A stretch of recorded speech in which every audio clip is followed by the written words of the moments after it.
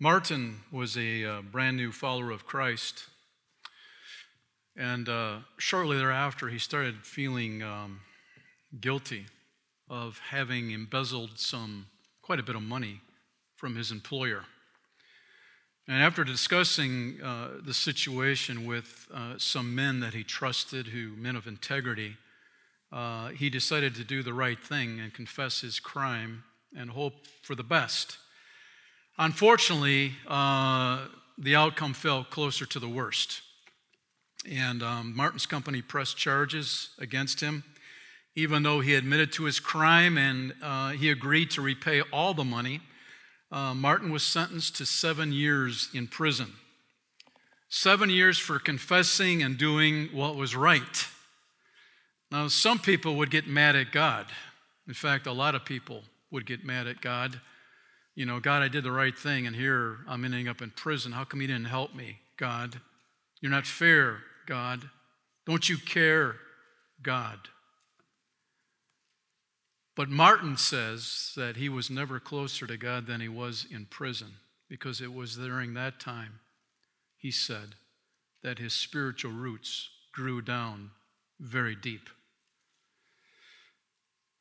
In every letter that he wrote home and to friends during his prison stay, it was always signed, His grace is enough. His grace is enough. And they'd sign his name, Martin. This morning, I don't know where you're at spiritually. I don't know if you've come in here today with a lot of questions. Maybe you're angry at God. Maybe you feel like there is no God. But I can tell you that for whatever reason, whatever you're going through, following Martin's example, not running away from God, not becoming bitter and angry at God, but instead allowing God's grace to be poured into you so that you can get through whatever you're going through to the other side. It takes God's grace to do that. Martin recognized it, and he recognized God's grace was being poured into him while he was in prison, and it kept his heart tipped towards God. And so today, as we continue in our series of Habakkuk, a man who was called a prophet. And this prophet had a lot of questions and doubts about God. And the reason why we've been in this now for 5 weeks, I've never taught on the book of Habakkuk in all the years I've been involved in serving Christ. And so I have to tell you, it's worked in my life. It's encouraged me. And I hope it's encouraging you from the standpoint that you may come from a background where you were told you could never question God. You just suck it up and do what's right. Because if you question God, man, bad things are going to happen to you. That's happened, many times. And because of that, people have walked away from Christ, walked away from their faith. This book gives you and I permission to say, here's a prophet. He's a prophet. He's a man of God. And he's throwing and dumping his doubts and his questions on God, and God just taking it. And the cool thing is, God answers these questions and doubts that Habakkuk has. And so I just want to encourage you that, if you're floating the idea, does God care? Is God fair? Is God there? You may fall into one of these 3 boxes this morning. You're going to realize that, yes, in fact, God is all those. He does care, He is fair, and He is there with you. That's pretty cool. We kind of been going through the fact that Habakkuk was struggling with God. First of all, he was living in a nation, Judah, that they were picked by God to be God's people, to model what a relationship with God looks like to the rest of the world. And God's people said, we don't want to do that, God. Because everybody else is worshiping these phony baloney gods and idols. So we want to be just like everybody else, God. And they snubbed their noses at God and walked away from him. And not just for a year or a decade. It went on for hundreds of years. And God kept sending people to say, hey, wake up. Wake up. And he would communicate his love and care for his people, but they just didn't want anything to do with God. And so here is Habakkuk living through this nightmare spiritually. And he's saying, God, where are you, man? Where are you, God? What's going on? Look at all these people that have walked away from you. And you're not doing anything. You're letting them sin. You're letting them mock you, God. Why is this going on? So that was the first question. Pretty big question, isn't it? And then God comes along and he says, I'm Habakkuk, I'm going to take care of that. I'm going to take care of that. I'm going to deal with my people and my timing. Okay, God, what are you going to do? Well, Habakkuk, God decided to use the nation of Babylon to judge my people. So then that forced Habakkuk back into another question, like, God, are you kidding me? Don't you get cable news, God, that Babylon they're evil, they're corrupt, they're violent people. They destroy people, they torture people. They're more evil than we are. God says, I know. Now, that was a big question. So Habakkuk is just dealing with, what's all this about? And today we want to continue where we left off, Habakkuk 2:5. So on the back of your program, you have an outline, and that's specifically placed there just for you. It's got your name on it, and it's giving you an opportunity to fill in the blanks and track. And by doing that, I believe that we say, God, I want you to talk to me through this talk. I want you to talk to me, and if there's anything in my life, Lord, that's dishonoring to you, Lord, I want you to talk to me about it. Yes. So, verse 5, wealth, and this is God talking about Babylon. Wealth is treacherous, and the arrogant are never at rest. They open their mouths as wide as the grave, and like death, they are never satisfied. And in their greed, they have gathered up many nations and swallowed many peoples. And what God is saying is Babylon this is them. They're evil. And Babylon never thought about God. I don't know if you ever think like this, but sometimes when I watch people, which I like to do, I ask myself, I wonder if they're thinking about God right now.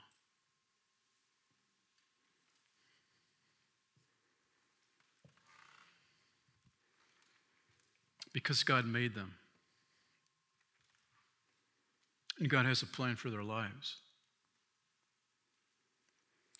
So we go to Habakkuk, and you've already been encouraged to put Habakkuk, his photograph, on your refrigerator.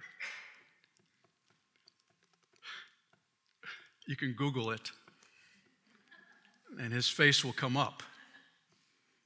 I have my fingers crossed, so no, that doesn't happen. But you can put his name on your refrigerator, and his name means wrestle and what? Embrace. Because this prophet, this man of God, learned to wrestle with God with his doubts and his questions, but he didn't walk away from God. He embraced God through the whole process because he knew this one thing, that God would never push him away.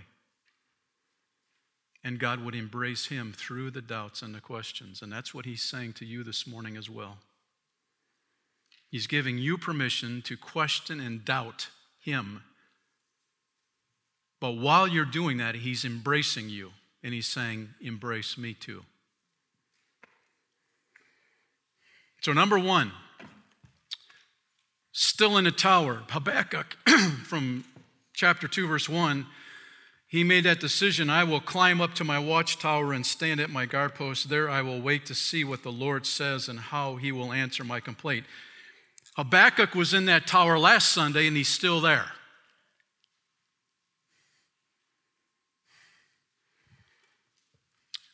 You need to know. You need to know. And you notice where I'm pointing my finger. At nobody. I'm pointing at that line right there. But you need to know that there is a battle every single day to keep you out of your watchtower. Life and everything that comes with it it's screaming at you to stay out of the watchtower because you don't have time. That God is angry at you. That God's ticked off at you. And if you listen to that voice long enough, you'll stay out of the watchtower, and that's the worst place you can be because it's tough for God to talk when you're not listening. And so just a reminder that Habakkuk hasn't gone anywhere. He's still in his watchtower. God started speaking to him last Sunday, and he's still talking to him today. And so that leads us to number 2. Because Habakkuk is still in the watchtower, number 2, God keeps speaking. God's able to keep speaking because Habakkuk is still in the watchtower. And with that, as we look at the text this morning, and I want you to, we're going to read 5 verses, and we're going to do a little pop quiz on a Sunday morning. I know that's not why you came to church. I didn't come here to go take a pop quiz, man. Well, listen, be at ease. It's when you're not going to get graded on it. All right? So let's read verse 6, and we'll read these 5 verses, and I'm going to ask you there's a common thread through all 5 verses. Okay? You ready? Everybody ready? Ready! Woo! Ready to go. Verse 6. But soon their captives will taunt them. God's talking about Babylon. The captives are going to do that. They will mock them, saying, "What sorrow awaits you thieves? Now you will get what you deserve. You've become rich by extortion, but how much longer can this go on?" Verse 9. Let's roll down. "What sorrow awaits you who build big houses with money gained dishonestly? You believe your wealth will buy security, putting your family's nest beyond the reach of danger." Verse 12. "What sorrow awaits you who build cities with money gained through murder and corruption?" Verse 15. "What sorrow awaits you who make your neighbors drunk? You force your cup on them so you can gloat over their shameful nakedness." Verse 19. "What sorrow awaits you who say to wooden idols, 'Wake up and save us.' To speechless stone images you say, 'Rise up and teach us.' Can an idol tell you what to do?" Is there a common thread through this? Huh? Yes or no? What is that common thread? Sorrow. That's right. That's right. What sorrow awaits you? That's an interesting way of putting it, that his judgment is on the way. If you read through the New Testament, you'll find in the red letter section when Jesus is speaking in the Gospels that he would say many times as a warning, with those who have ears, you need to listen. You need to listen what's being said here. Because there's consequences for your decisions. You can't get away from it. You may think you're above it. You think you're the only one that's going to be able to do it. That's not true. There are consequences for your decisions. There's consequences for Judah, and there's consequences for Babylon. Judgment is coming. Number 1, God marks one of the sins of Babylon and its selfish ambition. Verse 6, but soon their captives will taunt them. They will mock them, saying, what sorrow awaits you, thieves? Now you will get what you deserve. You've become rich by extortion. But how much longer can this go on? How much longer can this go on? I've been reading through Psalm, and I'm in the 90s, and just a couple days ago I read Psalm 94, and I thought, man, boom, this hits Habakkuk too. You know, how long, Lord? Because Habakkuk was saying about Judah, how long, Lord, are you going to let these people of yours get by with sinning against you? How long? And maybe you're in a situation and you're asking God to think, how long, God, am I going to be put in this stressful situation? How long, God? Well, in Psalm 94, 2, arise, O Judge of the earth, give the proud what they deserve. How long, O Lord? How long will the wicked be allowed to gloat? How long will they speak with arrogance? How long will these evil people boast? And he goes on to talk about what they do. And in verse 7, the people are doing this because they say, the Lord isn't looking. Have you ever thought that? You know? God isn't looking. He's got 7.5 billion people that he's looking at right now. Me, I'm undercover. You ever think about that? God can't see what you're doing. And besides, the God of Israel doesn't care. Think again, you fools. When will you finally catch on? Is he deaf, the one who made your ears? Is he blind, the one who formed your eyes? No. He punishes the nations. Won't he also punish you? He knows everything. Doesn't he also know what you're doing? The Lord knows people's thoughts, and he knows they're worthless. Now, I came across this article last week about the 10 safest cities in the world. Is your city one of the safest? Yes or no? I hope so. Well, let me put you at rest. There is not one American city that's on the top 10. That's pretty sad, I think. The second safest city in the world is Singapore. Let me tell you why. Violent crime, theft, the level of police engagement is the lowest in the world in Singapore. If that doesn't make you feel safe, we don't know what will. In fact, Singapore reported a 135-day completely crime-free streak in 2017. Pretty impressive. But let me tell you why that is. The small island nation has close to 100,000 surveillance cameras positioned around the city, keeping citizens honest and majorly deterring those who tempt to stray.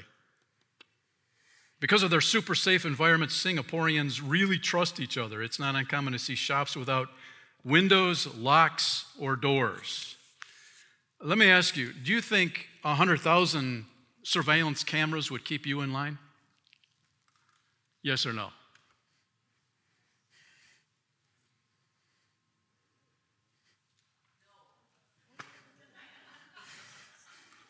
It's an honest person right there. Why is it you can go to Singapore and people do not commit crimes because of surveillance cameras? And why is it followers of Jesus Christ sin blatantly and think God's not looking?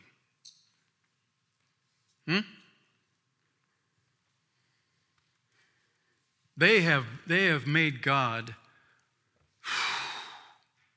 who's everywhere, who's holding the entire universe together by his word, they've shrunk him down to their size to think, if I'm not in a specific place, I can't see what this person's doing. And so they think, if I'm here, God can't see me.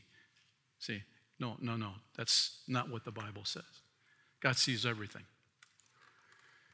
And he sees the selfish ambition with Babylon. And I would hope, friends, that we do not need surveillance cameras on our life, but instead we have a loving Heavenly Father who sees everything we do, not because he wants to zap us, but because he loves us. Because he cares about us. His eye is on the sparrow and his eye is on you. Because he loves. And so we see, when I was a youth pastor down in the Chicago area, we're talking about stealing and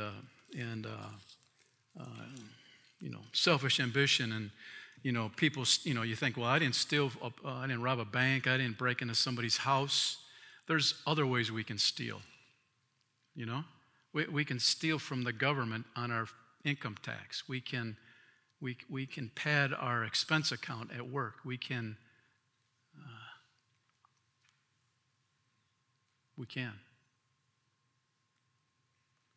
But there was a young man that was brought to the church by the police because he had come to our youth group, and he had stolen from one of the stores at the mall just down the street. And so the police officer asked him in front of me, why did you do that? What caused you to do that? Because he came from a wealthy home. Doesn't make sense. And the reason he gave was, I want to get my dad's attention. And what he was saying was, yeah, man, we got everything we need, but my dad doesn't notice me. He doesn't notice me. He doesn't talk to me. I'm trying to get his attention. Is that going on in your house? Are you paying attention? God's paying attention. He's paying attention to Babylon. He's paying attention to Judah. And he's paying attention to you and to me. And God's judgment, he says, you will lose it all. You will lose it all. Verse 7, suddenly your debtors will take actions. They will turn on you and take all you have while you stand trembling and helpless. So Babylon, you think you're going to be a world power for a long time. No, it's not going to happen that way. There's judgment coming. Number 2, arrogance. Verse 9, what sorrow awaits you who build big houses with money gained dishonestly. You believe your wealth will buy security, putting your family's nest beyond the reach of danger. That's interesting. Especially today, you look at the stock market and the 401ks, and people are thinking, woo, woo, woo,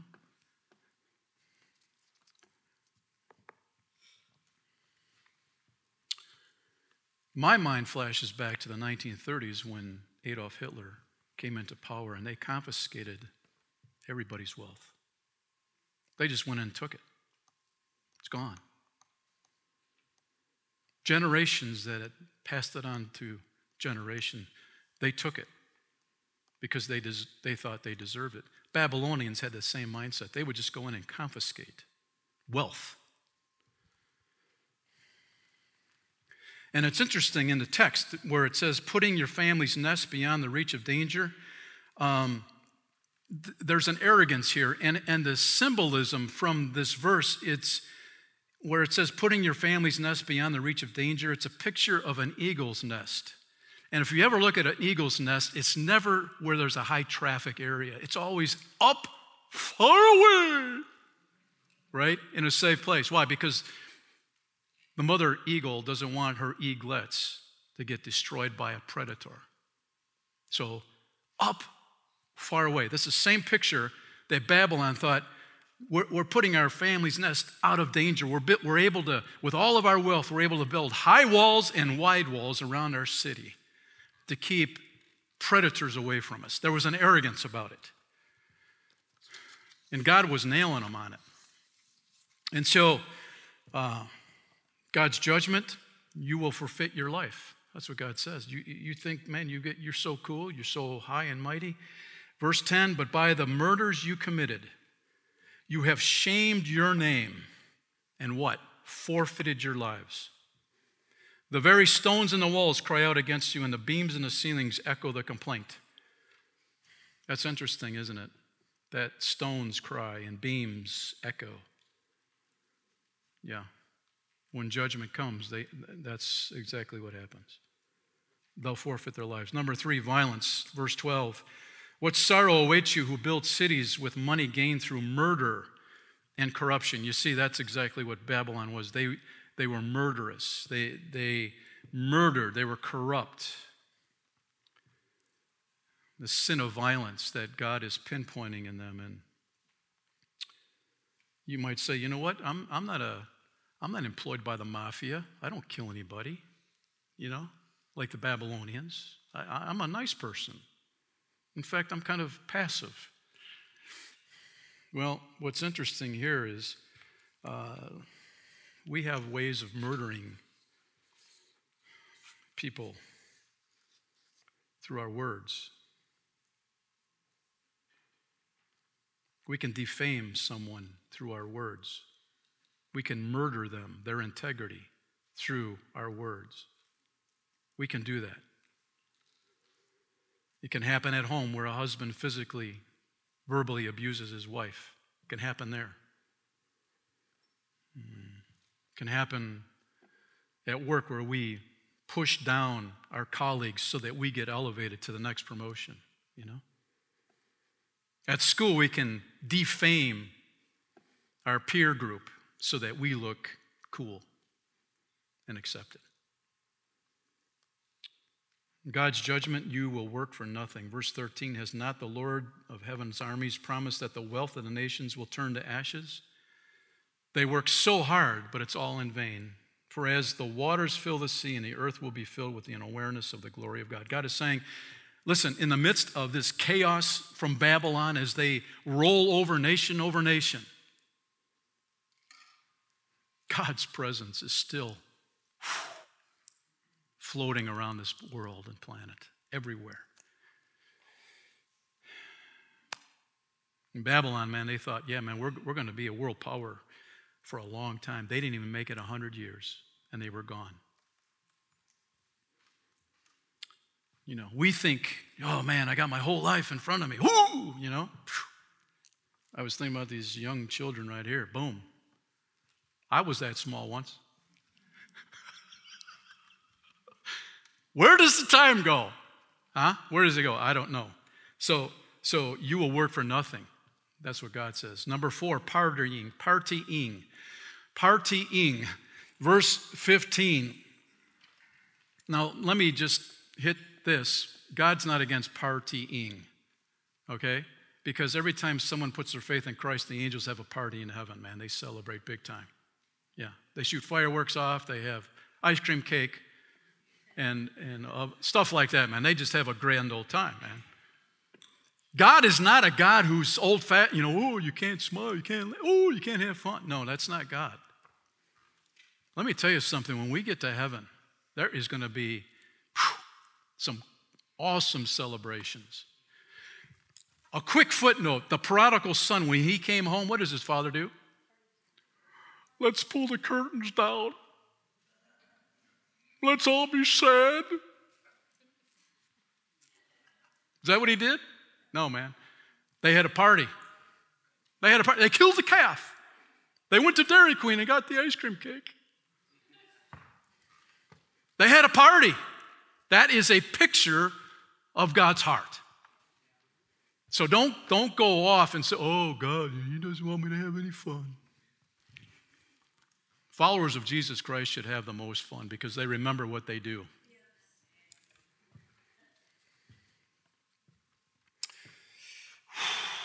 What sorrow awaits you who make your neighbors drunk. You force your cup on them so you can gloat over their shameful nakedness. What's the sorrow here? God is saying alcohol has a way of taking advantage of other people. That's what he's saying, in order to gain pleasure for yourself. And a specific example is given when somebody gets drunk.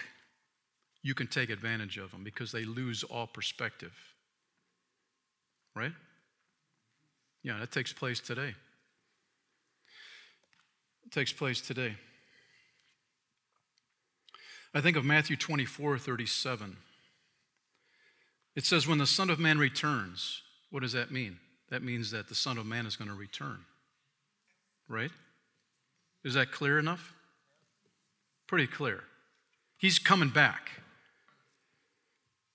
It will be like it was in Noah's days. In those days before the flood, the people were enjoying banquets and parties and weddings right up to the time Noah entered his boat, but people didn't realize what was going to happen until the flood came and swept them all away. That is the way it will be when the Son of Man comes. He's coming. So in other words, people are going to party. They're going to lose control.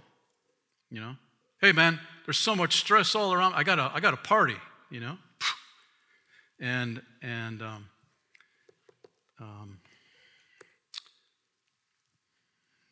God is going to judge that. He says you will be shamed.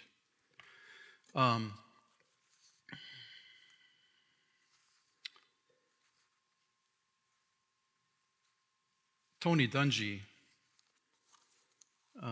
many of you would know him. He's on Channel 5 on Sunday nights for Sunday Night Football. And he coached Tampa Bay and Indianapolis Colts. But he's very vocal about his faith in Christ. And he's taken a lot of heat because of it. And he says this. He says, what I do mind is our society's inability to see alcohol for what it is truly. It is a drug. We have rightly, I think, strongly warned our children about tobacco and illegal drugs, but I am concerned about what sometimes tends to be a look the other way relationship with alcohol. So how does your consumption of alcohol affect your kids' future behaviors when they are placed in a situation where alcohol is present?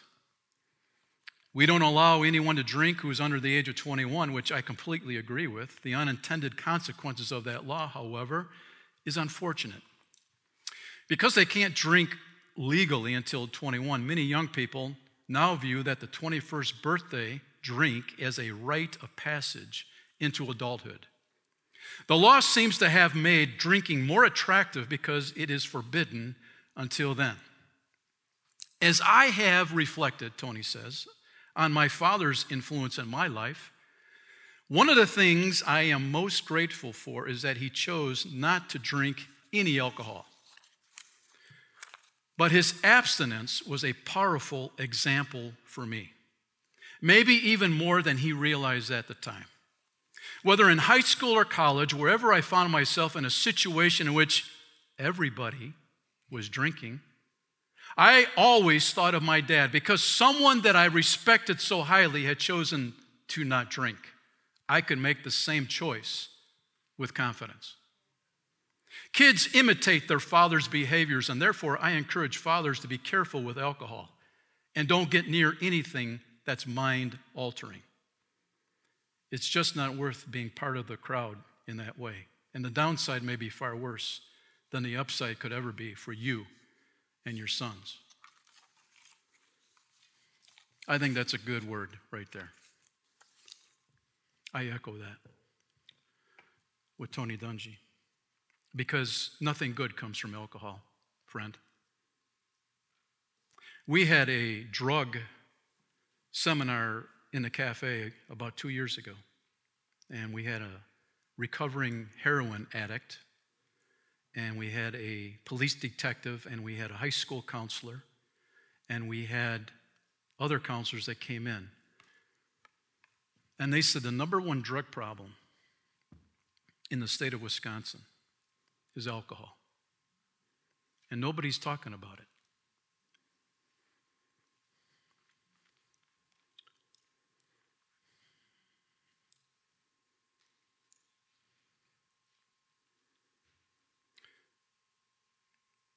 And God is nailing a culture in Babylon where they would get people drunk to take advantage of them.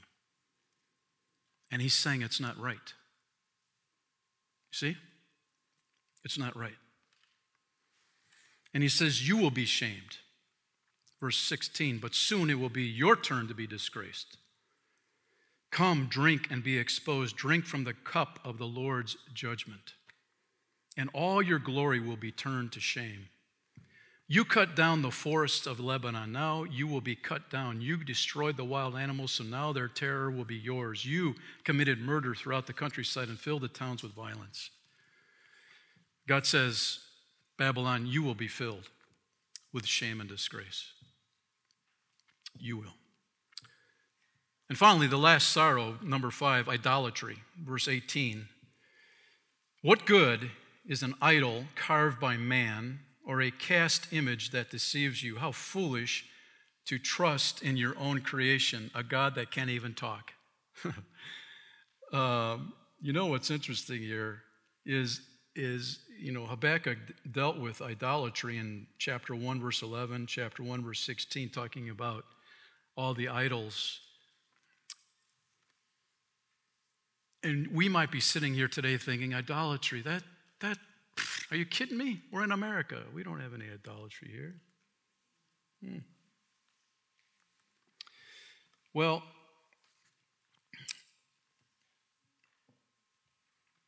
anytime you trust something other than God to direct your life is idolatry. There was a friend of a pastor who went to a remote, impoverished village in India, and there he saw a woman sacrificing a chicken as an act of worship to her idol, to her God. And he was really shocked by that blatant modern-day idolatry he saw. And after she got finished, he went up and introduced himself and, said, what's this all about? And well, anyway, through the conversation, he found out that this woman had gone to New York City 3 years earlier. And so he asked her what she thought about America. And she said, I hated it. What do you mean? Well, I've never seen more idolatry anywhere in my entire life, she said. See, there's 3 areas that really got my attention. 1, Americans worship their stomachs. She said, I don't get it. You got massive food stores, and people have already eaten too much to begin with. He said, in my village, so many people go hungry. 2nd, Americans worship television. From her perspective, she saw Americans designing homes around the television. It takes the most prominent place in the most prominent room.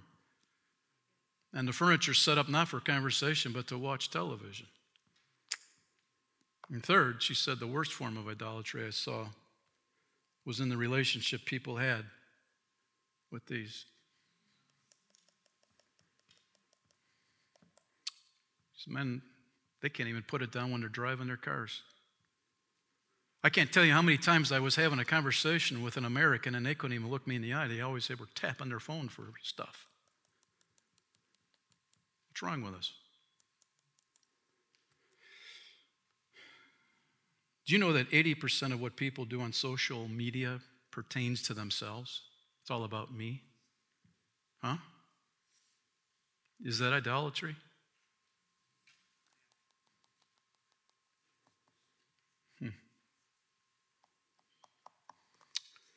Danny Bauman, he's a British teenager, says he became so obsessed with trying to capture just the right selfie that he ended up shooting 200 pictures a day to try to find the right picture that he could relate to the most about himself.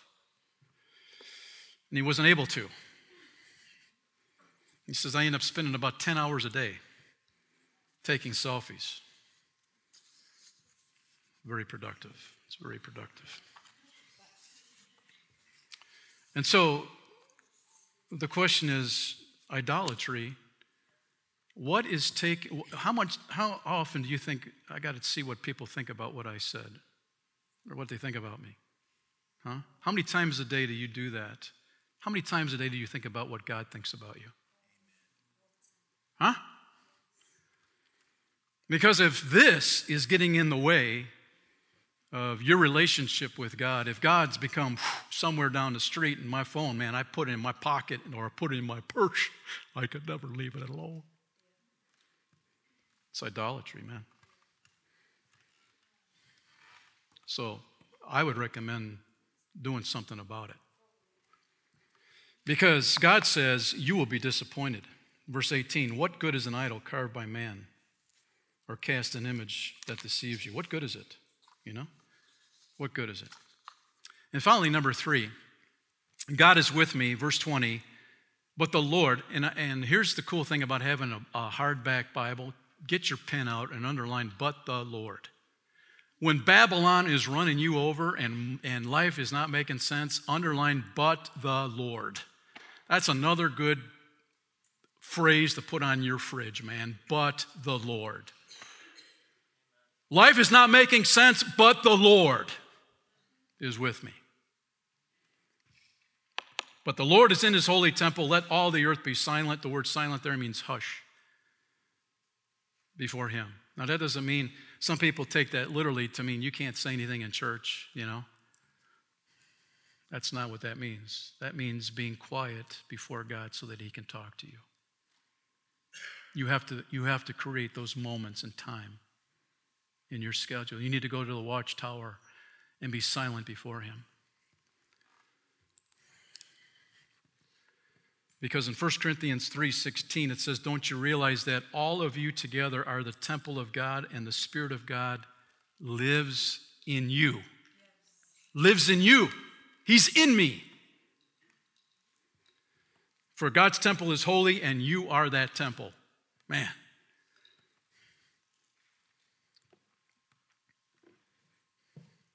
And don't you realize 1 Corinthians 6:19, your body is the temple of the Holy Spirit who lives in you and was given to you by God. He lives in you. Now, see, right now, man, that heart inside should be jumping up and down. God lives in me. He lives in me. He's with me. Right? And 3 great assurances from here that Habakkuk put in the midst of the judgment against Babylon. God's grace, number 1. Verse 4, look at the proud. They trust in themselves. Their lives are crooked, but the righteous will live by their faithfulness to God. It's all God's grace. That's what it is. Number 2, God's presence, verse 14. For as the waters fill the sea, the earth will be filled with an awareness of the glory of God. God's presence, even in the midst, Babylon's running over everything, God's presence is still here. And third, God's in me, verse 20, but the Lord is in his temple. But the Lord is in his temple. This morning, as we look at these 5 areas of Babylon, can you identify with any of them? What is God saying to you this morning? If there's an area in your life that's preventing God from being all that he needs to be in your life, let him speak. Let him forgive. Let him restore. And Father, we thank you today for your presence here. And thank you, Lord, that you are not surprised on what's going on in this world. This world is simply giving birth pains to the day, waiting for the day when you come again. Because this world's broken. When sin came into this world all the way back in the Garden of Eden, it was a perfect world, but one sin corrupted the entire planet. And so, Lord, here we are, living with the results of that one sin. And we're so prone to wander, just like Judah did, Lord. Help us today